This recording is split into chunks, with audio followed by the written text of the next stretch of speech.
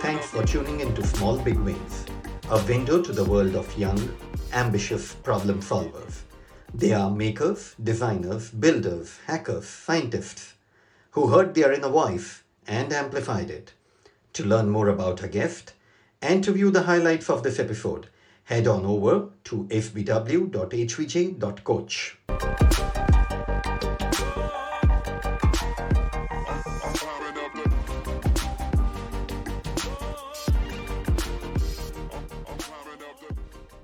Our guest today is Shuvi Srivastava.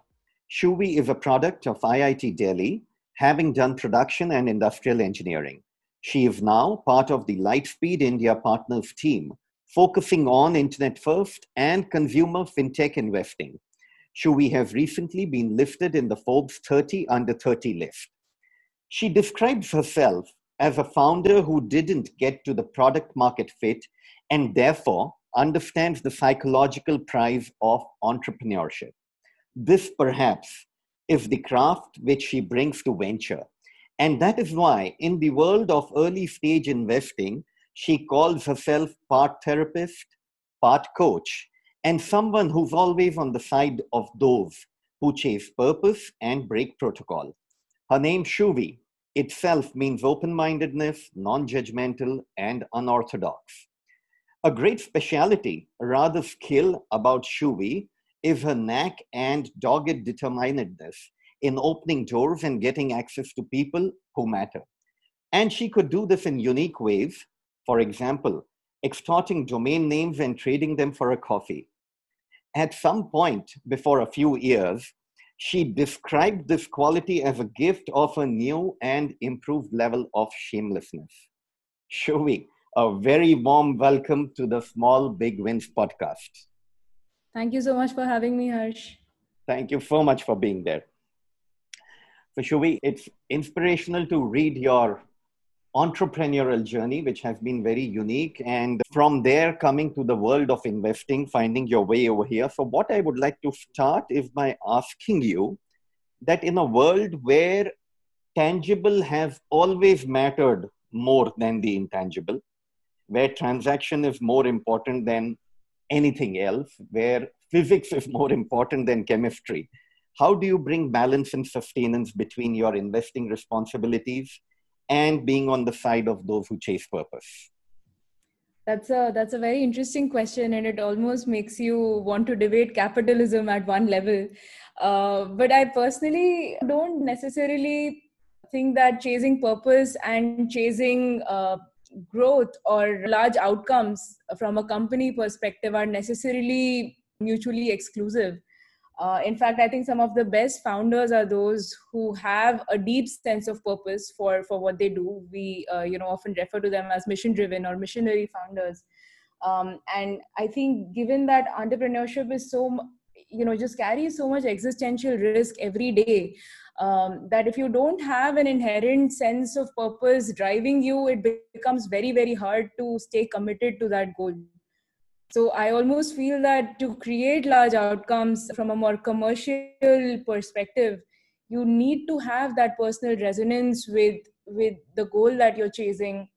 And you need to have that deep sense of fulfillment that you get by just being a part of that journey every day versus restricting it to attaining certain milestones. So I personally feel that they're both pretty intertwined. Right. But where I came from is that in everyday business, we find generally lots of people and companies who are focusing on shareholder value. That is what their mantra is. That is what they are preaching about. So how do you reconcile? I understand that you say that they are not mutually exclusive, but then why is it so forgotten? Why is it so difficult to grasp by people? I think that's also an interesting distinction between early stage companies and large companies. Right. When you're a smaller team, I think even up to 20, 30 people, it's so much easier for people to have this collective and shared sense of purpose in what they do. I think that's what becomes harder to scale as teams become larger and companies become larger. And once you hit 1,000+ people, it's almost impossible that you'll have everyone in the team with the same end vision and with the same sense of fulfillment that, for example, the founders derive from being on that journey. So I feel that's where some of this sense of meaning and purpose gets lost in the larger team. And in some sense, that's really the opportunity that startups thrive on, right? Incumbents don't innovate because some of these issues start playing out, and that's what creates opportunities for younger, smaller teams and younger companies to spot that opportunity or the lack of innovation and build something that the larger companies are not incentivized to build anymore. So I think that's almost in some sense natural progression in the world of commerce and capitalism, which happens. Yes, well taken. And I think that every startup aspires to be large and make it big.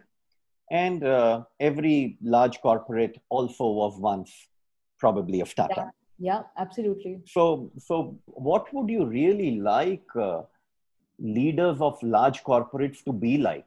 And maybe I can take some inspiration from companies that have sustained market leadership. Absolutely, over please. decades. That would be great to hear. So if I look at Apple or Microsoft, for example, and Microsoft again has been through its own journey, and I think the last 5-7 years that Satya Nadella has been at the helm have been great in terms of just the resurgence of Microsoft as a large and meaningful entity in the world of tech.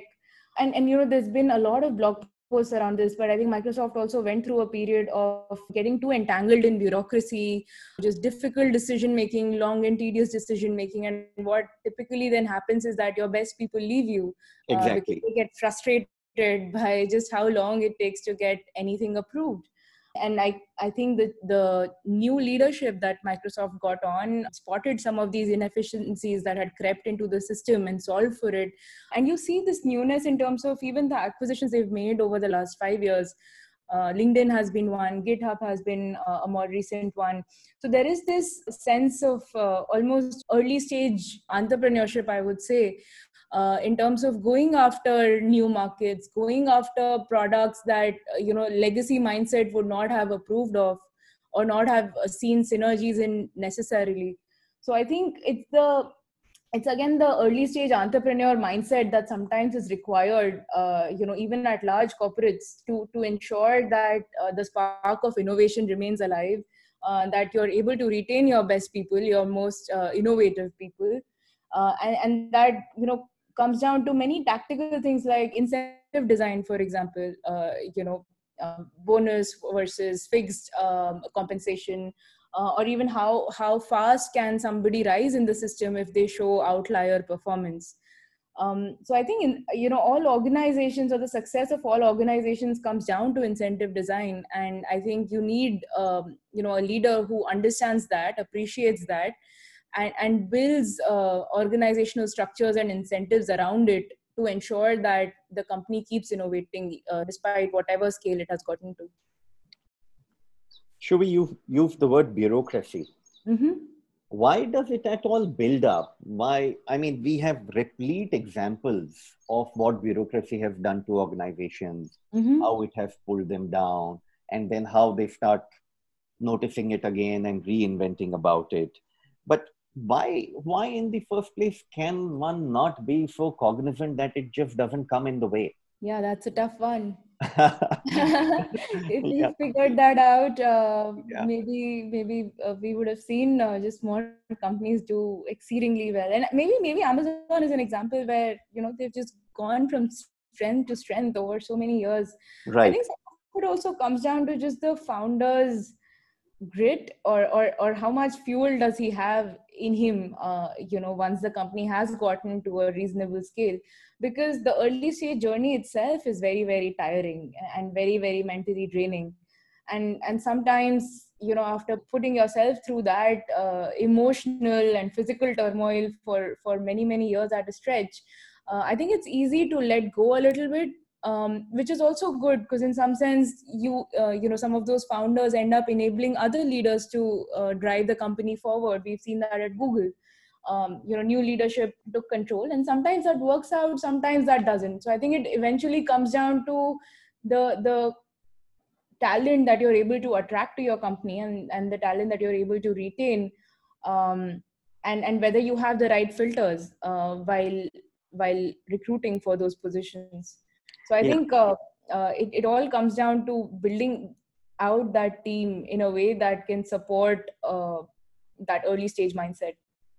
Yes, I think also if I can just pitch in a little bit of my take here. I Yeah. think it's quite important to take pauses. Yeah. And I often say that it is important that you don't make the corporate into a corporate. So taking pauses, don't you think to create an organization which has a lot of spirit and not so much of bureaucracy, don't you think that leadership over there has a very strong responsibility to engage in a lot of one-to-one conversations? Yeah, absolutely. In fact, leadership coaching is a very important part of all this as well, because of course one person can't scale, and to make sure that you're always creating the next batch of leaders, the next cohort of leaders, it's important to have a culture that supports leadership development and coaching. As folks reach mid management level. And that's again something we've not seen very often in India. I think it's beginning to start happening in the US. We have a portfolio company called BetterUp actually, which works on solving exactly this problem within large enterprises. So absolutely agree. One-on-ones and empowering your leaders to become the leaders of tomorrow is very, very important. So you write about yourself as a part coach, part therapist, and your own effort in your own entrepreneurial journey. How has that come handy to you? How has that come of use to you in your investing career? Sure. So I get asked this a lot, and Yeah. I have a standard and crystal clear answer to this. I think, since I have also been an investor before my entrepreneurial stint, I can very easily contrast and compare. I think, Yes. I think I looked for too much perfection earlier. It's always easy to spot nits and flaws in an early stage company, and hence not be excited about an investment. And I think now what I realize, having both worked at an early stage startup as well as run my own, is that it is never going to be pretty. The first few years are all about messiness and chaos and imperfection. And investing is really about identifying a few reasons that this could work and become really large. And if there's even a 10% chance of that happening, that is a great investment. So I think just this, I think there was more of a theoretical lens of what to look for that I would apply before. And today I just feel like there is a lot more understanding and appreciation of what early stage looks like. And so focusing on the right things versus focusing on everything, I would say, has been one big learning. The other, I would say, is just empathy. So given the person I am, I think I always had the highest respect for founders, but I feel like I can connect with them at a at a much deeper personal level today than I could 5 years ago, having seen some of that myself, right? Right. And it's very easy, for example, to as somebody on the outside, to think about just the high level strategic stuff. But when you're running a company, on a daily basis, what takes up 50% of your mind share is just very, very trivial tactical things. And you don't always have answers to those. You don't always have enough data to make logical decisions, and just being able to take fast decisions in the face of non-conclusive evidence is such a great skill that I don't think I appreciated before, but now I do. So I think empathy and just my comfort with imperfection are two things that have very, very meaningfully changed in the last 5 years. Shuvi, interesting that you talk about empathy. Mm-hmm. And today, I think, we have a lot of very good substantive webinars going on from the London Business Schools and Harvard's, and Mm-hmm. all of them, in some way or the other, also talk about empathy. Why do we still need to talk about it? What do you think has really happened in our complete ecosystem, the way we have grown up? Why does this need to be reminded? I mean, if you look at it at a deeper level, it is something which should come naturally. Yeah. Yes. And we all need reminders for this. We all need case studies to understand this. Why do you think that is there? And how could we start making a dent to solve this? Maybe not in our lifetime, but for the future generation. Yeah. No, that's a great question. Um, and I think all of these questions again come down to incentive design. So, as a society, have we been incentivized to be empathetic? And if Mm-hmm. I just think about, my childhood and growing up in Ahmedabad, Mm-hmm. I felt like a lot of our parents and the families we came from were more middle class service employees, for example, Yeah. and more doers, right? Versus necessarily folks in very influential positions where you start realizing the value of empathy a lot more and a lot early in life. Right. And so I think when we were growing up, what was important was just the more hard skills, right? How good are you at math? And how Right. good are you at science and English to some extent? But that was all again super quantitative. And the way we were always measured and what we were incentivized to do was always around these hard skills versus trying to become a more wholesome individual, because nobody really knew how important that is. And I would say, as we grew older, a lot older, and our parents grew older and came to these positions of leadership in their respective organizations, is when they started being a lot more aware of how important it is. And by that time, I think some of us had already gotten into the workforce and started realizing that this is important. So I think a lot of it just comes down to what is being measured, and what are you being rated on. And so like I think the closest thing we had to empathy in school was a moral science class, for half an hour once a week. uh, Right. so I don't think it was celebrated, at least when I was young. I don't know how the schooling system has changed now, but even I would say teamwork and collaboration were not attributes that we learned growing up as much. Yeah, I think that's a very interesting perspective about the incentivization which you spoke.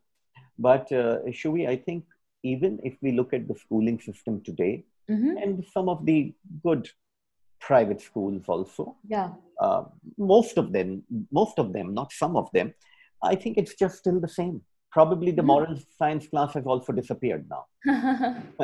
So it's just the same, and nothing has been done. I want to ask you something related over here. Mm-hmm. So while we talked about empathy and how it has been not part of a formal curriculum for us in school, what Yeah. about self-esteem? Mm-hmm. I mean, you also say that the biggest barriers which founders face are internal, Yeah. and those initial years are very messy and chaotic, and that is where a lot of grit is required. Yeah. So how do you all connect all this in your experience in working with founders with the subject of self-esteem? I think, and I'm just going to blanket blame, our families and our early managers in the workforce for Go, this. But go I think ahead. Go ahead, please. I feel like we always were in a setup. I think India is generally a very hierarchical operating model, right? Right. And what that means is, and I remember even my JE coaching days and my professors, the way they would motivate us is by telling us that nothing is going to happen in our lives and we'll all be losers forever. So there is this attitude of, constantly beating somebody down, and crushing their spirit. And I think somehow the narrative is that this is what will make for resilient and empowered individuals. I don't understand how, but I've seen that a lot of us grew up with that notion that you're not perfect. Oh, you have great marks in ABC, but why is this so low. Always focusing on what your weaknesses are versus amplifying your strengths, which is actually something I've gotten, a concept I've become more aware of as I've worked in some of these more American organizations, where it's all about amplifying strengths versus trying to be a complete, above average on 10 things. And I feel like that is also one reason why Americans are so culturally confident and Indians are so culturally underconfident. Because we've always been told, right, what we're not good at. And even when it comes to startups, and I saw this difference for the first time when I visited the Valley a few years ago. If I would discuss an idea with someone in the Bay Area, the conversation would be so constructive and productive, in the sense that we would almost build the idea together. And almost, going back to the point I earlier made around many things, there are many risks. We get that, right? But are there 1, 2, 3 reasons why this could be really big? And so the conversation would always center around, what if this works? And so the kind of generosity and this abundance mindset I saw there around connecting you with folks who could help you make this happen, connecting you with providers of capital who could make this happen, sharing all the knowledge and resources you have. I think that's so great, because that's what leads to a positive sum society. Whereas in India, when you discuss a startup idea with anybody in your family, in your friend circle, the first thing you hear is, "Arey, par isme ye problem hai." It's always about picking on the flaws, or the risks versus gunning for the upside. And I don't blame us necessarily, because I feel it's also a function of our socioeconomic condition growing up. We don't have a lot of risk appetite, because just getting to a place of stable income was so hard 30 years ago, 50 years ago. So I get where folks come from, but I feel that's what led to a generation of students. And I would say Indians are, and maybe all humans are, so I don't know, but I think all of us are equally bright, if not brighter than other countries in the world. But we have maybe a tenth of the confidence that I've seen certain geographies do. And I think that the biggest barrier is indeed internal, because when we don't dream big, we don't work towards it, we don't shoot for it. And so where we get to is always compromise versus what we are capable of getting to. Very interesting, Shuvi. I think what you brought about, that the socioeconomic condition in the last 30 or 50 years, and how that has led to this. But I think it's equally time to become more and more aware about it and start changing. Yeah. It's something similar after World War II. This psychology took a completely negative approach. Yeah. Until Seligman came and started talking about positive psychology. Yeah. Yeah. I think it certainly happened in many families, probably is still happening. Comparisons of children with their siblings or friends. And I think it happens in a lot of organizations also. Yeah. Yeah. What do you think about that? I mean, as an investor, do you take note of this? Do you try to make corrections beforehand? Do you think this is going to happen somewhere and you take some preemptive action? That's an interesting question, because I have some conflicting thoughts on it. I feel that as a society, no matter how much we love the idea of decentralization, some level of structure is required to maintain order. Right. And there will always be some hierarchy, for lack of a better word. And so society will always, stack rank people and stack rank jobs and whatnot, right? And today money seems to be one barometer of success, and you can like it or dislike it, but it seems to be one that is well accepted among most people. So I think that's not something we can run away from or avoid. That's just reality. But I feel on an individual level, the more we can liberate ourselves of that comparison, the more free we get to attain our full potential. Because, and I read this distinction somewhere around attribute-based thinking versus context-based thinking. And if I'm comparing myself to someone on one attribute, I might be higher or lower, but it's such a tiny piece of the entire existence of that individual, that by in itself is not a very meaningful comparison. The question to sometimes ask is, would I trade my entire life with the entire life of that individual? And once folks start thinking about it like that, I think is when people will start realizing how lucky they are to be where they are. So I think being more holistic and 360 in your thinking or comparison, if at all you do that, is actually helps you realize that you're in a good place already. I think that's one. And B, just I think beyond a point, comparison is useless. It's entirely useless. I think sometimes it helps you in the beginning when you're younger, because that gives you a goal to chase. So I don't think comparison is entirely useless. But if it is coming at the cost of your self-esteem and self-worth, that's absolutely detrimental. And that's something to be aware of and keep that in check. But as you grow older, I've seen a lot of people just orient more inwards, and so I think that naturally does disappear, wherein your only competition is in some sense the you of yesterday, and you want to be better and better at whatever it is that you've decided to specialize in.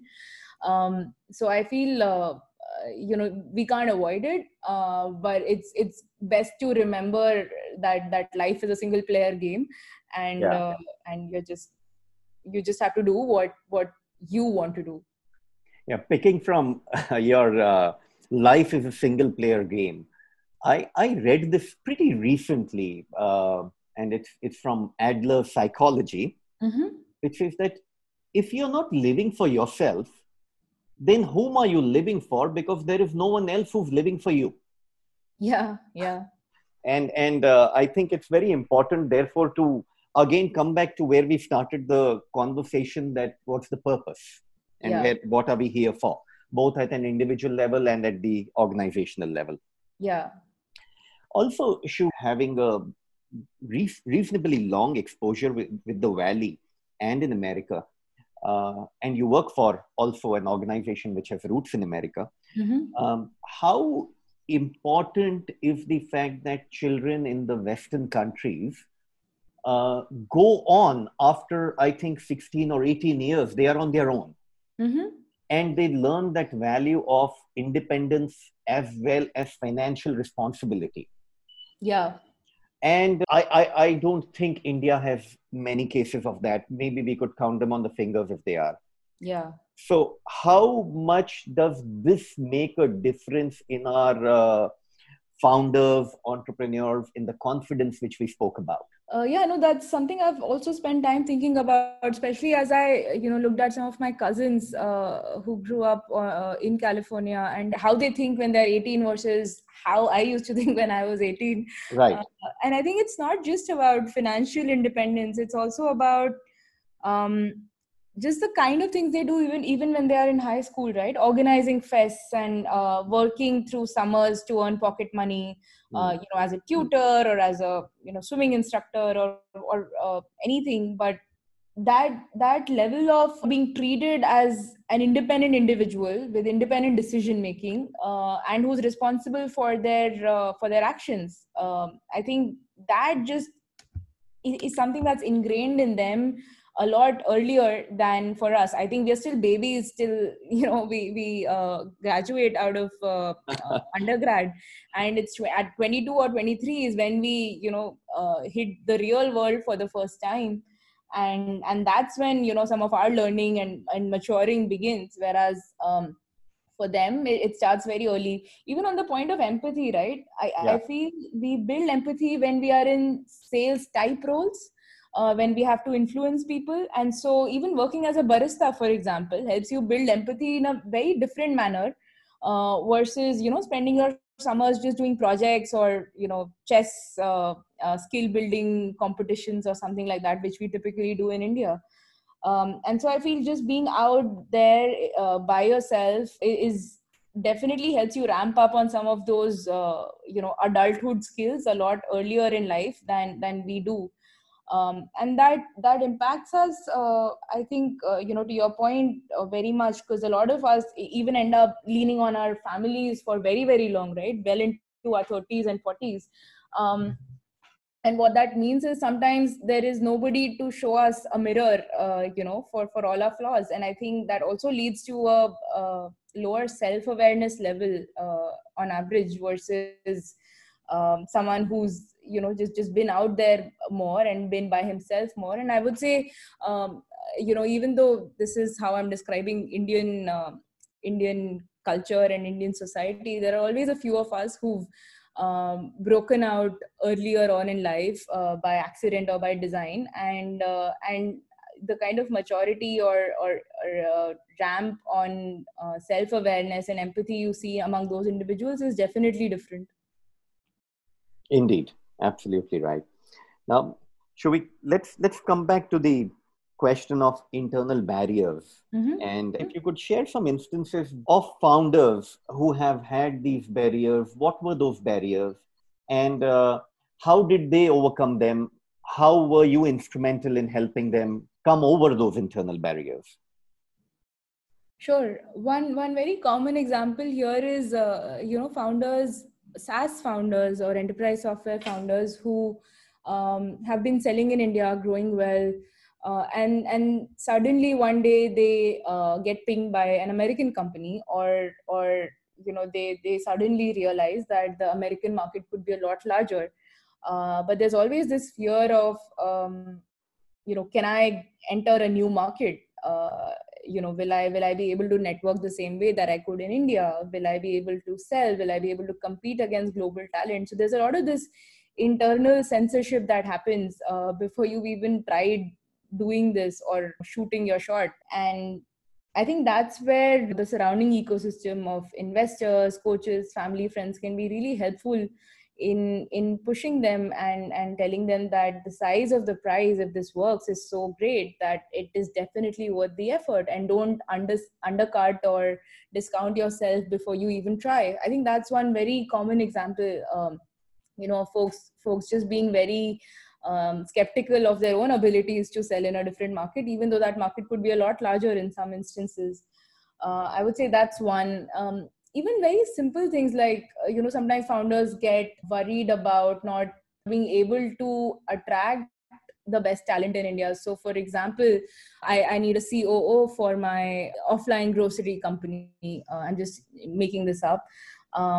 And instead of reaching out to the top 5 people in India, because I already believe that they will never want to work with me, I automatically, start looking for tier 2 candidates, just folks with, for example, lesser experience or folks who've not worked at scale, because I think it'll be easier for me to attract them to work with me versus attracting somebody who's been at some of the best or most scaled organizations in India.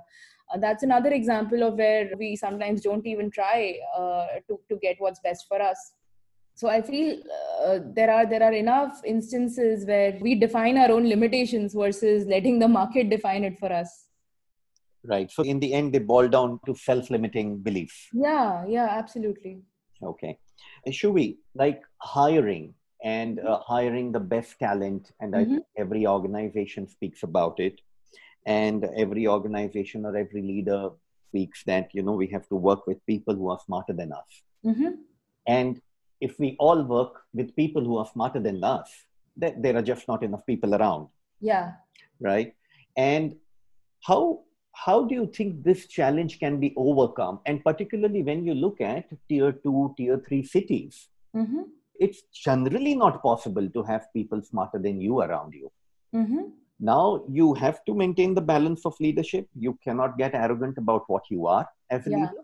Yeah. At the same time, you have to do well with the talent which is available to you. And there are examples of such organizations and companies who have done very well, even with not having people smarter than the leader around them or not hiring the best talent.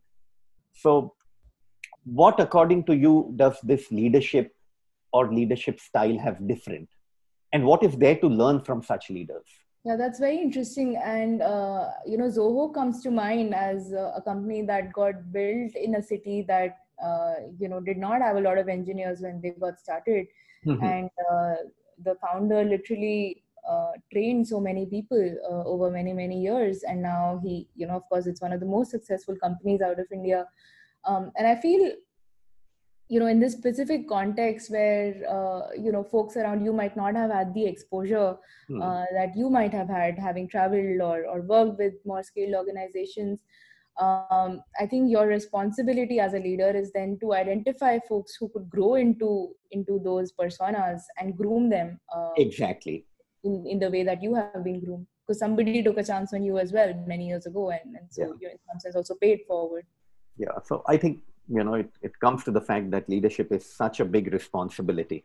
Yeah. And it just, it's kind of, it doesn't cease. Yeah. Yeah. So, Shuvi, once you go ahead and invest in a startup, in a budding business, what generally comes in the way of entrepreneurs after that? What are the biggest derailers? The most common derailer, funnily, is actually just talent. There are trade-offs, right? Waiting for the right person also means that you will be slower in the near term. And so sometimes we see founders, and I made some of those same mistakes myself, but sometimes we want to just go ahead with whoever's available versus, waiting out for the right person.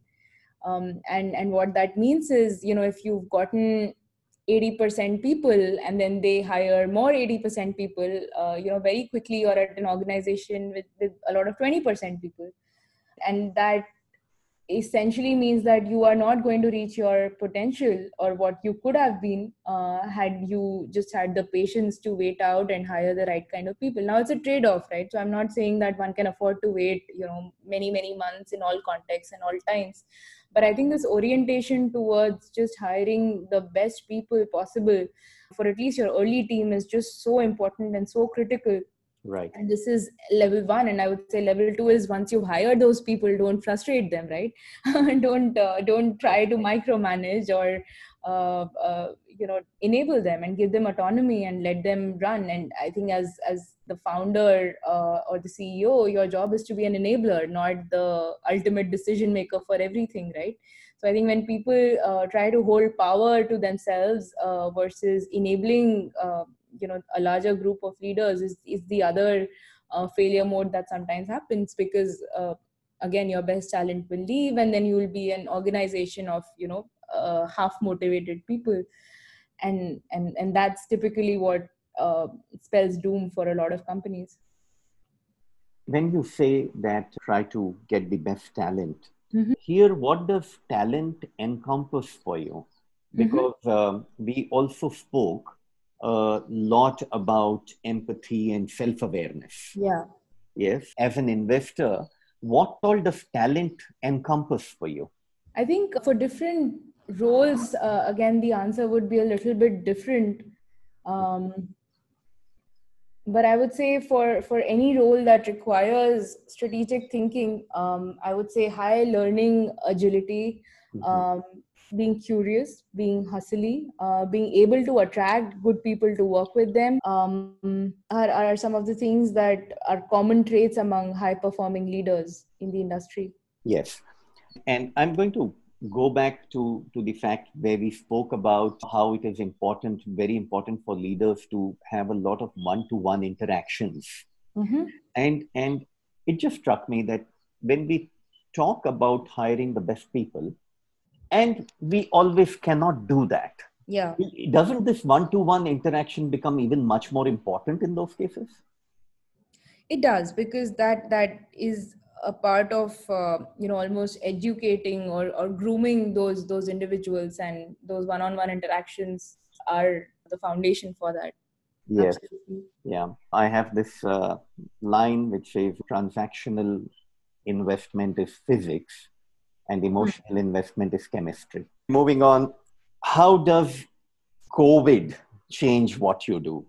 The way you have looked at founders, ideas, businesses, and the way you will look at them now.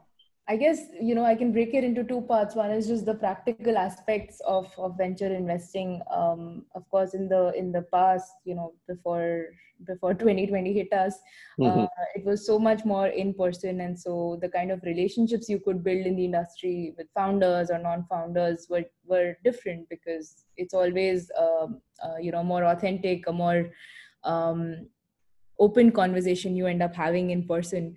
And so when the lockdown began, I guess that's when I was a little bit worried around how the relationship building part of our job is going to happen. Mhm. um, and I guess as it settled down, and it was clearer that it's going to be many months before this goes away.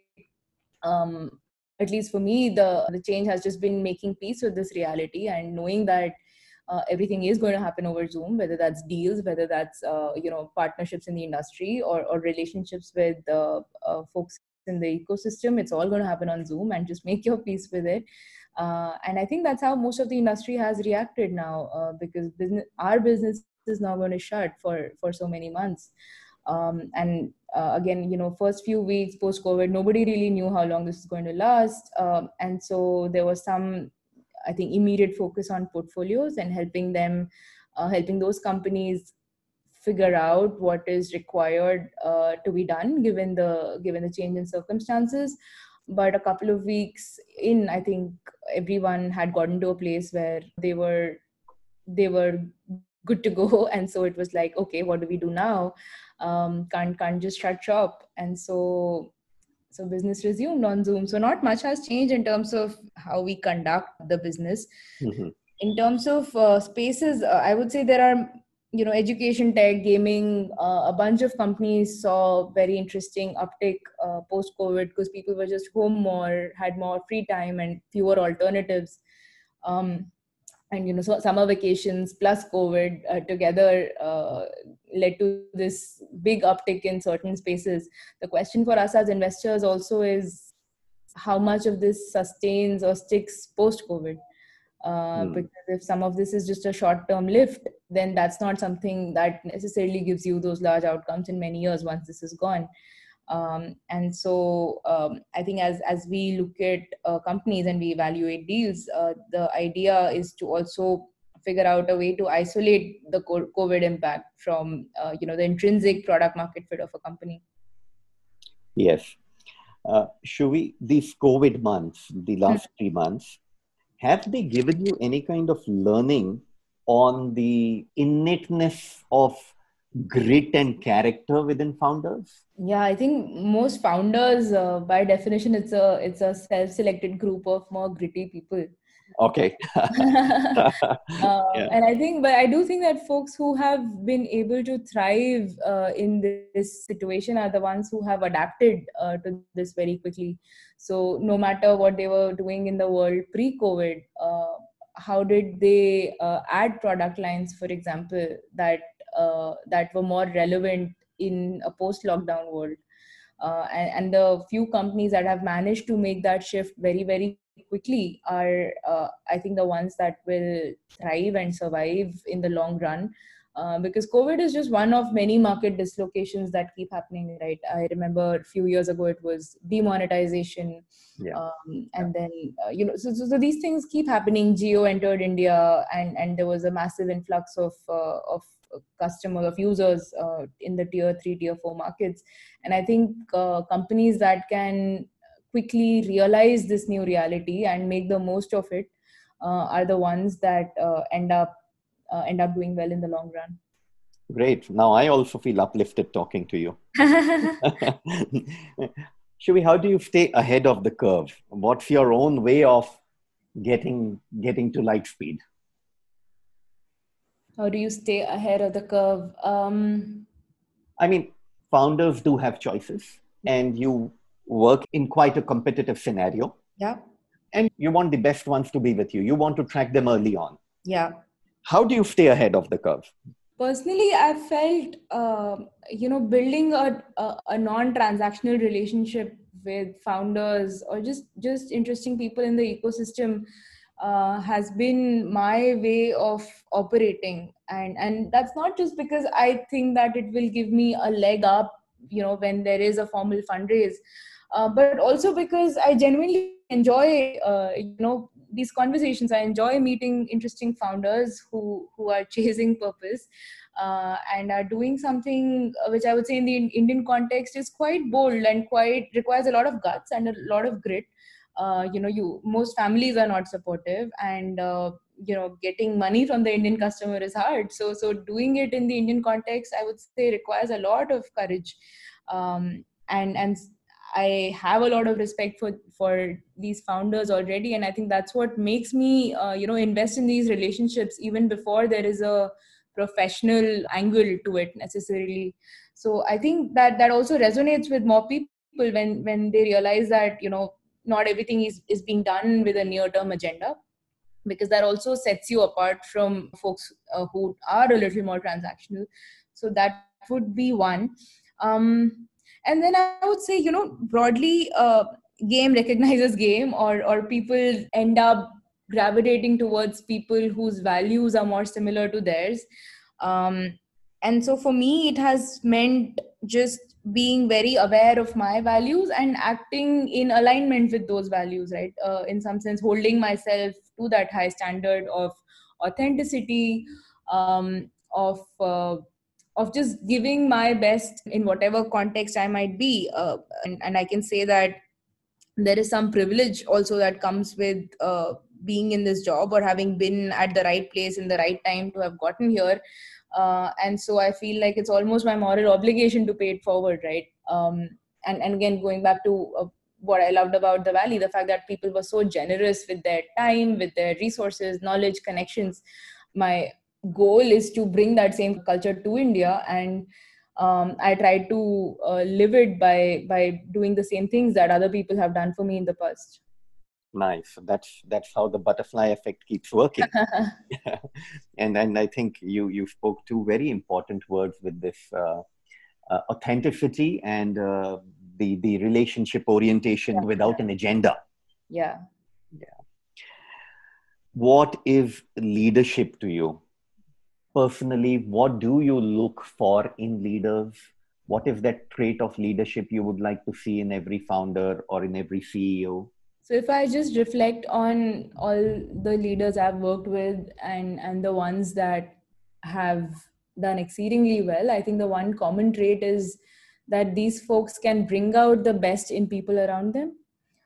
And I think that's so core to being a leader. Again, going back to some of the conversation we had in the last hour, one person does not scale. And so you have to empower and enable a whole team, a whole group of people to do their best work. And so a leader by definition is somebody who can inspire, motivate, bring out the best in people. I think a lot of us, especially when we are younger, we don't even know what we are good at. And so for the best leaders actually spot that and amplify that and help you become really, really good at what comes naturally to you. So I think bringing out the best in people is one is probably the most important trait among leaders.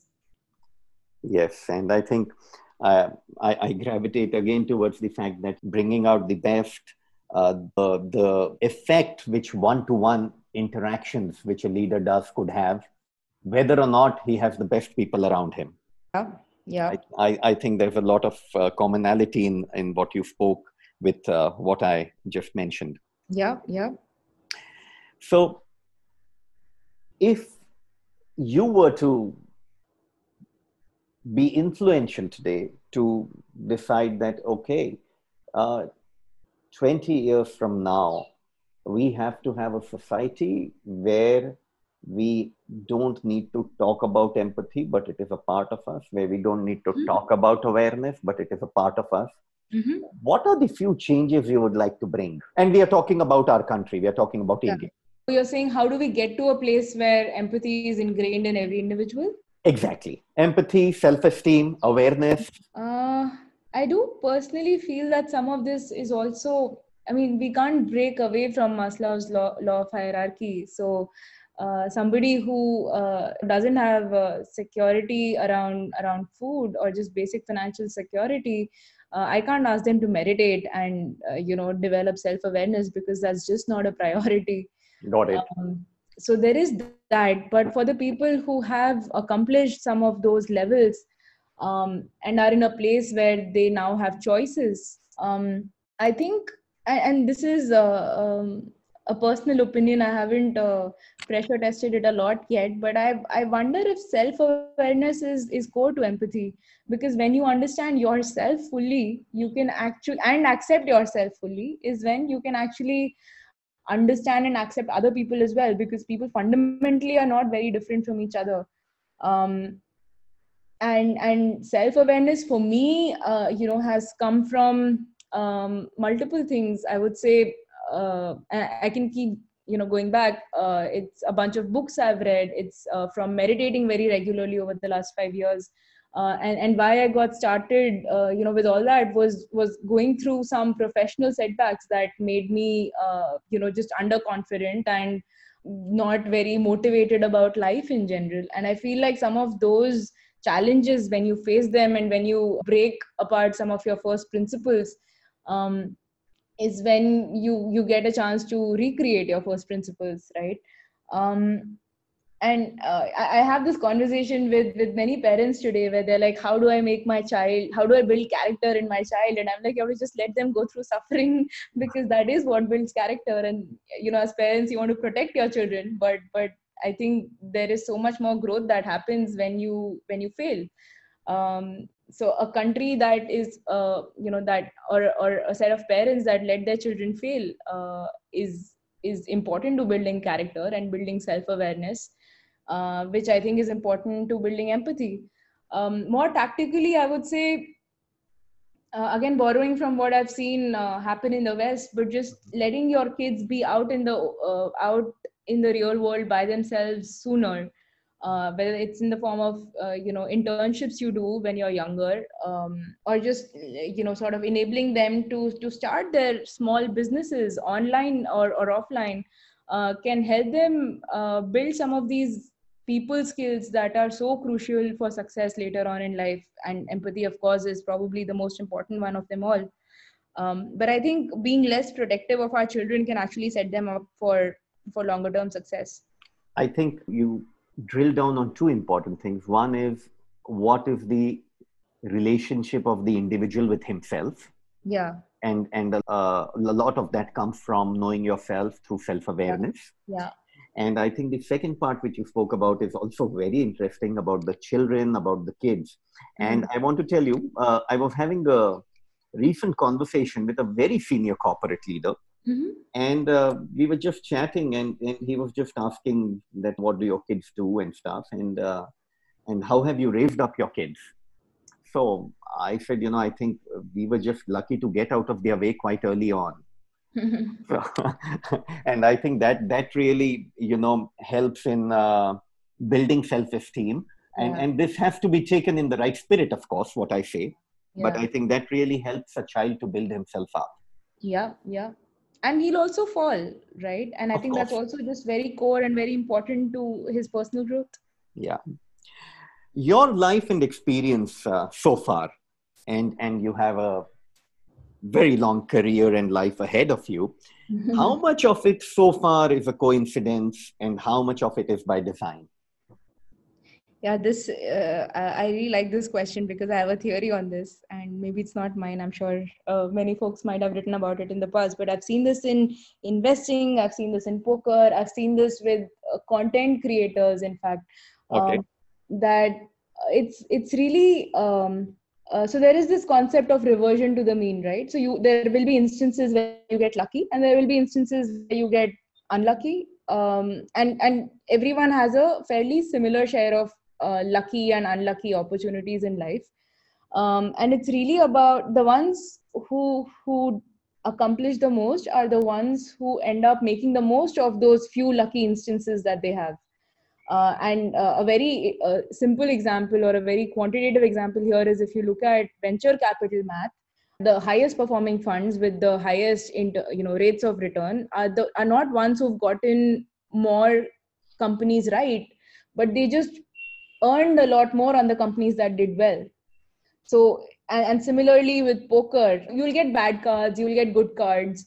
But it's really about how much you make in the good cards that you have. So, very simple example, if I don't bet enough when I have a good hand, I stand to make just, 100 $200, wherein if I play more boldly with a good hand, I stand to make maybe 10x of that, right? Again, depending on what the stakes are, etc., etc. But just trying to give a very simplified example of how I think life inevitably plays out, wherein you get lucky and you get unlucky, but if you make the most out of the instances where you do get lucky, I think that's what really changes your trajectory as an individual. And personally, I feel you learn something from all your experiences, whether you enjoyed them or not.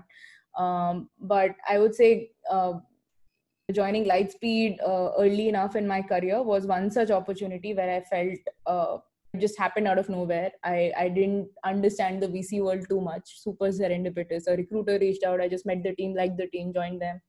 But in retrospect, I feel like that just opened my mind to so much. Before that, work was always something that one has to do in order to earn the weekend.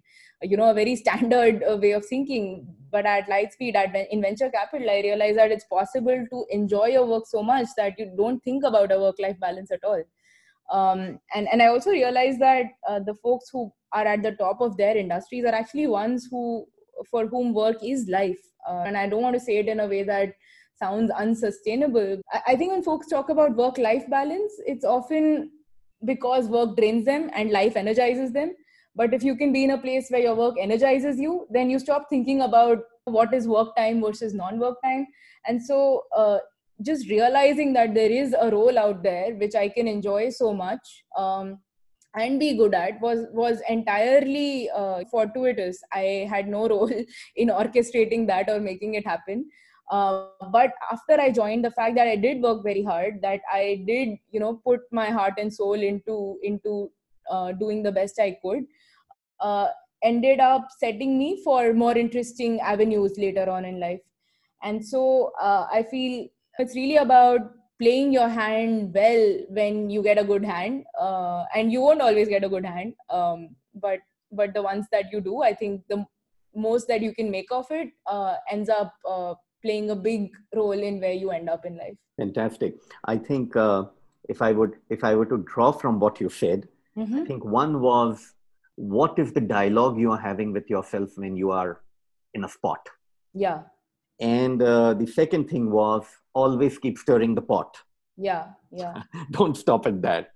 And I think one of the very important things you said, work is life.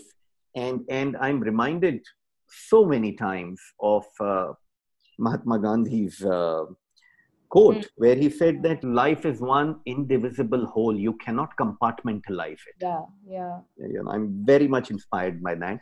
And one small bit from myself, you talked about enjoying, and my own spelling of enjoying is INJOY. Yeah. Absolutely. Great. Thanks so much. That was wonderful.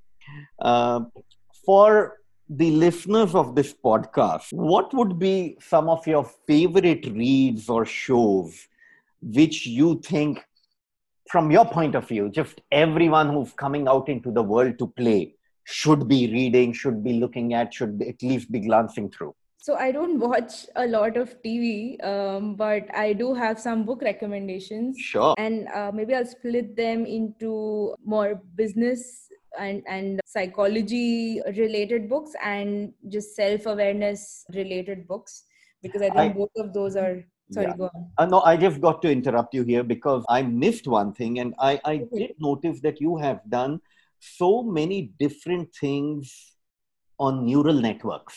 Yeah. And you just spoke about psychology. So before you get on the books, please do reflect a little bit for us on your interest for neural networks and why. Yeah. Why? I think I've always been very interested in how the brain works. And the whole promise of AI was to create a self-learning machine like the brain is. And that's what attracted me towards knowing more and learning more. And I remember it was 3 years ago when Andrew Ng came out with this specialization, deeplearning.ai, and those 5 courses that you've likely seen are all his courses.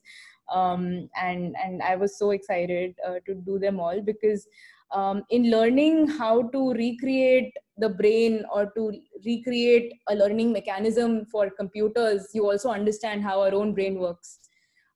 So that to me was an interesting angle to understand just how my own psychology or my own brain works. Right. It's I don't know if you've read Thinking Fast and Slow, but it's about type 1, type 2 thinking. Essentially, there is one logical part of the brain and one more instinctive part of the brain. And so some decisions you take are super logical and some decisions are just more instinctive. Does this business model make sense? Perhaps is more logical. And do you like this person is a little more instinctive sometimes? And people try to be logical about everything and people try to be instinctive about everything. But one thing that I believe, and I'm sure again many folks before me would have written about it, is that you can get to an instinctive decision making framework even for the more logical decisions once you've seen enough. I think most people judge people instinctively and not logically because they've seen perhaps hundreds of thousands of people by the time they're 30 in life. And that's just something they have so much data on, but in terms of business models they may be evaluated only 100, and so you just don't have as much data, which I compare to how machines work. There's rule based decision making, which is more algorithmic, wherein you say acha, this parameter should be X and this parameter should be Y or whatever, and that's how you take a decision, versus neural networks are about feeding so much data that eventually you don't even know how much weightage is being given to the different parameters, but all you know is the decision, which is also what people sometimes dislike about AI, that decision making is such a black box. You don't really know why the computer is or the machine is coming up with this answer, which is similar to how instinctive decision making works for us in our own heads. So sorry for the digression. No, that was fine. And actually, that's a very fine perspective you gave. Thank you. Awesome. So shall I move on to the books? Yes. Okay. So I guess on just psychology, maybe I'll just mix them all up, and I'll have like 10 recommendations. I think anyone who wants to do early stage tech or venture, you should absolutely read 0 to 1. You should read Outliers, Founders at Work. This is actually by Jessica Livingston. She's one of the co-founders of YC, and this book tracks the early journeys of many companies that are widely successful today. There is Influence, which I think is a very interesting read, again from a psychology and social skills point of view. There is Give and Take, which is by Adam Grant. Again, he's written a lot on this subject, but going back to our earlier conversation on non-transactional relationships, his interesting point was if you map out all the successful people, most people would expect that a majority would be takers in life. So people who've gained more from other people than given to other people, but it's actually givers. So Give and Take is a very interesting one. And then I've really liked Why Buddhism is True. This sounds like a religious book, but it's not. It's really about how our own psychology works, and it just uses Buddhist principles to drive some of those things down. There is Elephant in the Brain, which is almost entirely about, again, my psychology and self-awareness. There's Siddhartha, which I really like. It's a very short, simple read, someone's journey of self-discovery and learning some of these important lessons in life. And I would say my last one would be The Courage to Be Disliked. It actually is, you mentioned Adler earlier in the conversation, and the book actually explores the similarities and contrasts between two great psychologists of their time, Adler and Freud. Right. How Freud would say everything a person does is derived from his past, and Adler was of the opposite opinion, that everything a person does is derived from his vision of the future. And so the whole book is essentially a conversation between two people who come from these two different schools of thought, and how they sort of, try to argue about what philosophy makes more sense. Yes, I think that's absolutely a phenomenal book to read. Oh, you have read it? Sorry for No. Every time I hear someone speak speak about it, I'm excited because there's a different way in which they say the same thing. And that's fantastic to hear. Interesting. Great. If you had a possibility to go back into your life, maybe at 18 years or something, what would that be that you would want to say to yourself or do differently? And this is the message from you, which I would like to take as a conclusion of this podcast to all the listeners. Yeah, a couple of things. One, I would say build your own conviction. Nobody really knows any better. Is something I've realized in life. Everyone's winging it in some sense.